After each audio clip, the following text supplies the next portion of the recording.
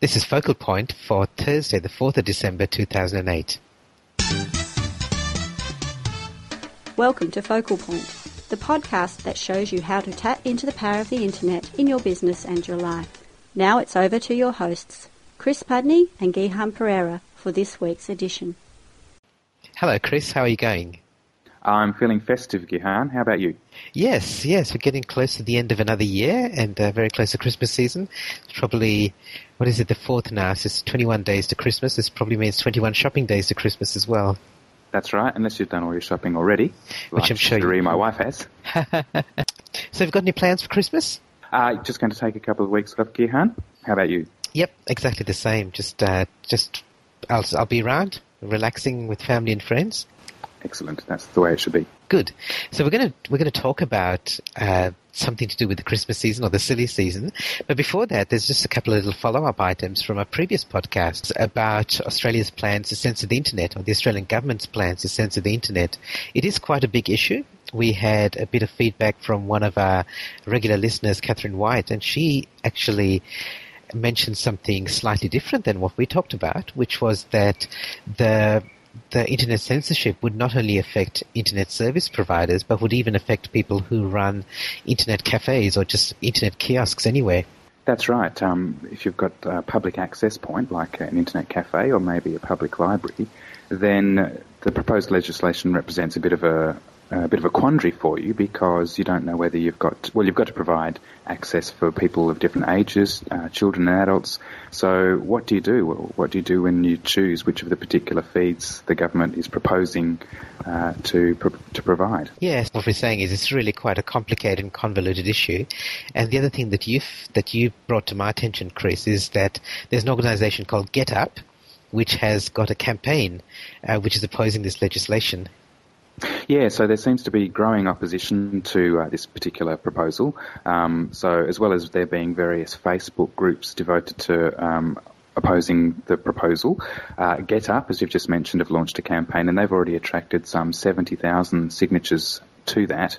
So if you visit the blog post that accompanied our last podcast, in the comments section I provided a link to GetUp's campaign if you want to get on board. Yeah, thanks for that.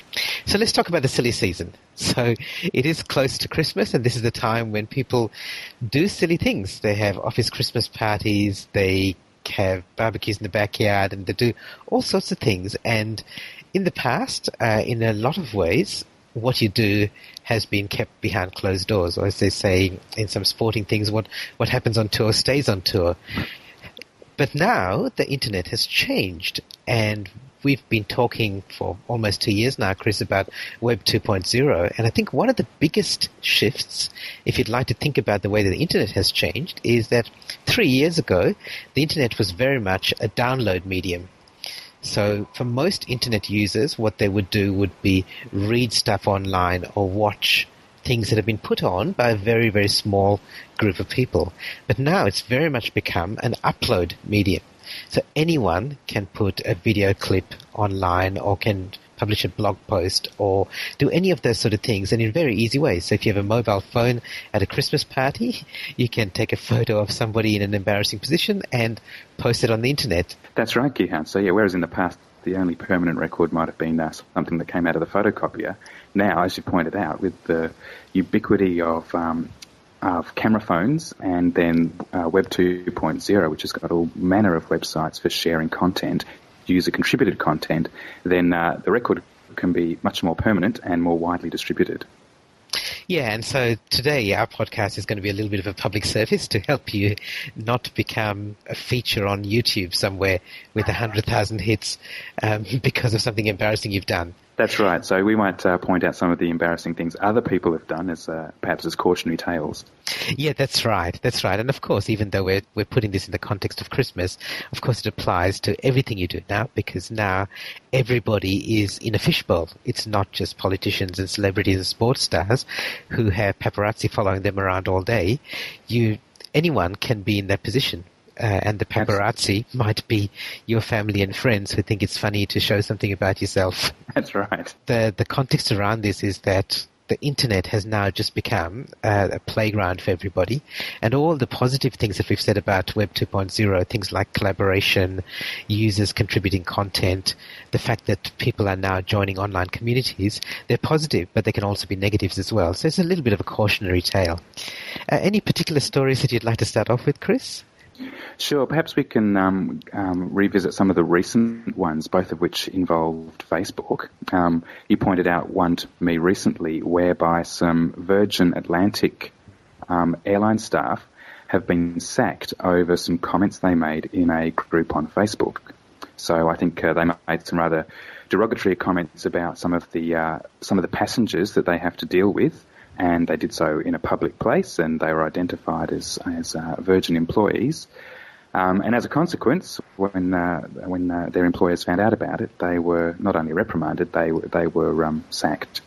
Yeah, that's right. And I guess again we're saying that in the past, that sort of thing probably wouldn't have been made public. It would have been something that the staff would have been griping among themselves, and it would never have been seen in a public forum.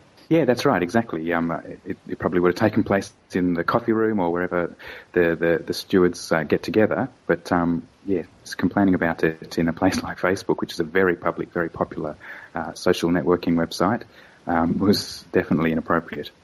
I think there are two things about that. That one is that you might think it's private, and some of these online communities do look private, but you've got to be careful about who's allowed in. And in real life, it's a lot easier to tell whether something's private or not, because you're sitting in a room with a certain number of people, the doors are closed, and that's a group of people who are going to hear it or find out about it. Online is a little bit different. You might start off with something that's private, but you don't know who has access to that information. And secondly, you don't know for how long that information is going to be around. So that even something that starts off as private may eventually leak out to people who weren't part of that initial conversation. Yeah, that's right. It's because it was taking place on Facebook in this instance, they don't really have control over what happens to that information further on down the track. It's controlled by Facebook. It's possibly held in perpetuity by Facebook, and what might happen to it in the future is something that those Virgin staff members couldn't really control. And a similar thing happened with the second example. The second Facebook example was somebody who took a day off work claiming to be ill and posted on Facebook something to the effect that, he was still hungover or he's taking a sickie, and his boss happened to see it. Yes, yeah. That was just, he was so hungover he didn't realise what a stupid thing he was doing, perhaps, by updating his status on Facebook to reflect that he was so wasted that he was going to take a sickie. He declared he was taking a sickie from work because he was hungover, and his boss saw it and asked him to produce a doctor's certificate to verify that he really was ill, which of course he couldn't do. Which reminds me, I better unfriend my boss from my Facebook friends list. Me too. Oh, hold on. I work for myself. Yeah, that's one of the problems with working for yourself, that your boss always knows where you are and what you're doing. That's right.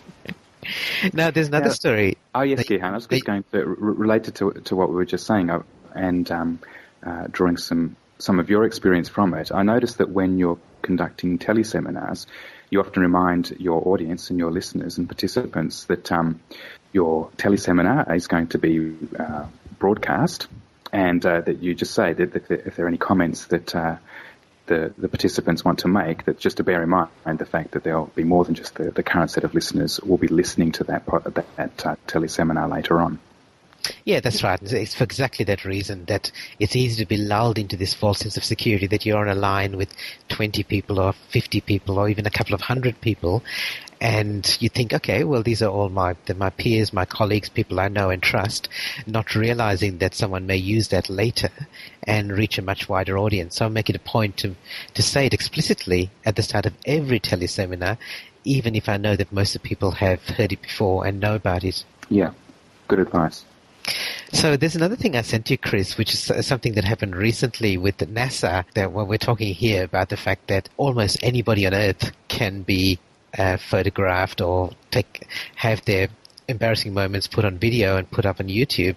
It in fact is not only limited to Earth now. There was a widely distributed video clip from NASA, I think with one of the astronauts at the space station, who accidentally let a $100,000 bag of tools just drift away into space, and it was captured on video.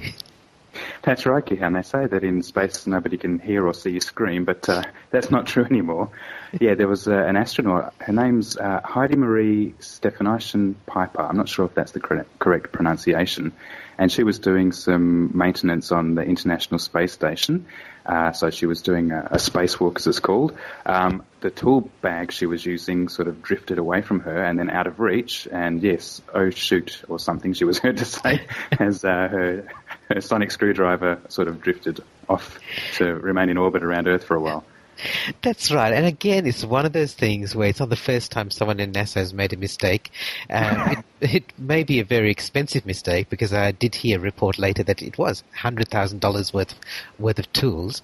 But it's probably the first time that it's been captured on video and widely distributed, as widely as it was. And it's just interesting reading some of the comments on that YouTube video clip. It perhaps comes back to one of the podcast that we did earlier, Chris, about participating in forums and don't feed the trolls. So they're people who I think must have obviously taken the opportunity to put provocative comments on there about women and tool bags and women in space and things like that. And sure enough, there are people who are responding to those sort of comments. So, right, okay. But I'm sure it was a very embarrassing incident for her, as it would be for anybody in a sort of like a very professional position, making an embarrassing mistake like that. Absolutely, that's right. And I guess there's nothing she can do to control what ends up on YouTube, because most NASA content from those sorts of spacewalks and other events are made public by NASA.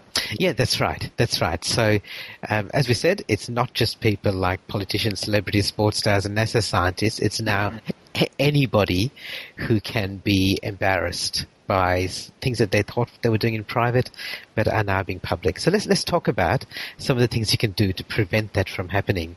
Actually, I'll start by talking about the importance of prevention, Chris, and you referred to me to something called the Streisand effect. Do you want to talk about that? Sure. The Streisand effect relates to the idea of trying to cover up information. So perhaps if NASA had suppressed that bit of footage, and eventually it was leaked, then I think it might have gotten even wider coverage about them perhaps trying to cover up a bit of an embarrassing mistake.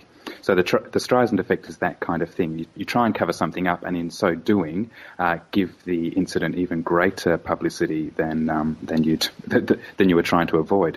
And it comes from an effort by Barbra Streisand. I think there was an aerial photograph or something of her house in California was put online on a photograph sharing website, and she sued, I think, the photographer and the website, and as a consequence, the photograph of her house, she claimed it was a privacy issue that caused her to file suit.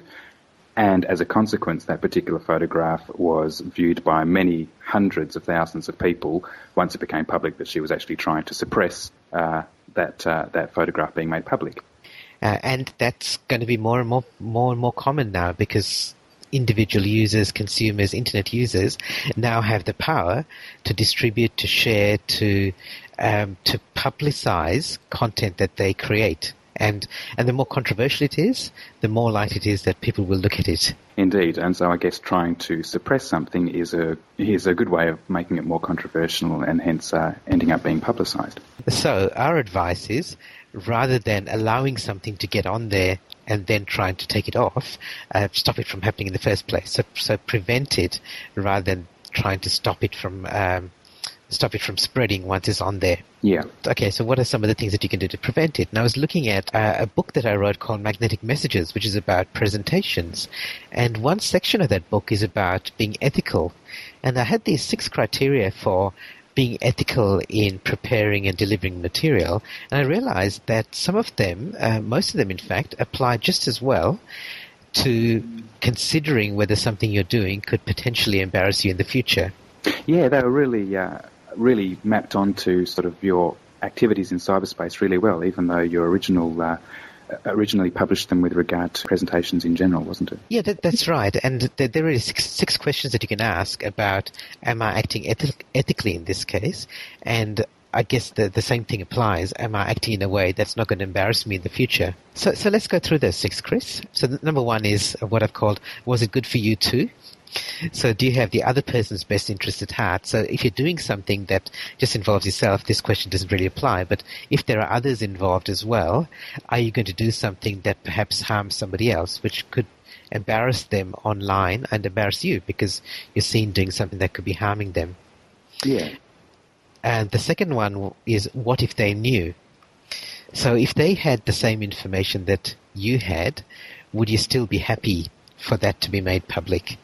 So is there something that you're hiding that would then embarrass you later? So if you're doing something that seems pretty harmless on the surface of it, but you know that there's some hidden information or you've got a hidden agenda, just know that that hidden agenda might come out sometime in the future, and in that case, something that you do that looks harmless could embarrass you. Okay. And the third one is, what if it was on the other foot? So again, this applies if you're embarrassing somebody else. How would you feel if you were the person who was the target or the victim of that YouTube video that you're putting up there? That's right. Those camera phone photographs that you took at the Christmas party. That's right. That's right. So number 4 is called, will you still respect me in the morning? Which is, if you're doing something that you might think is pretty harmless, just think about the effects of it. That are you going to feel the same way the next day or the next week or for the rest of your life? Or if a prospective employer sees that in 6 months' time when you're going for a job? Number 5 is a fairly common question about ethics, which is, how would you feel about this if this was front page headlines? So if it was distributed widely on the front page of your local newspaper, how would you feel about it? And of course, the same thing applies now. And that's our point, that things now that you do can be distributed even further than the front page of your local newspaper. They can go around the world within minutes. That's right. It's not just your local newspaper in this analogy, is that it's a global headline that can be spread almost instantaneously. That's right. And it doesn't matter that you can be somebody who's anonymous and not known outside your local community. It's still potentially embarrassing for you. And the last question is, it's really like When I'm 64, which is, I guess, echoing the Beatles song.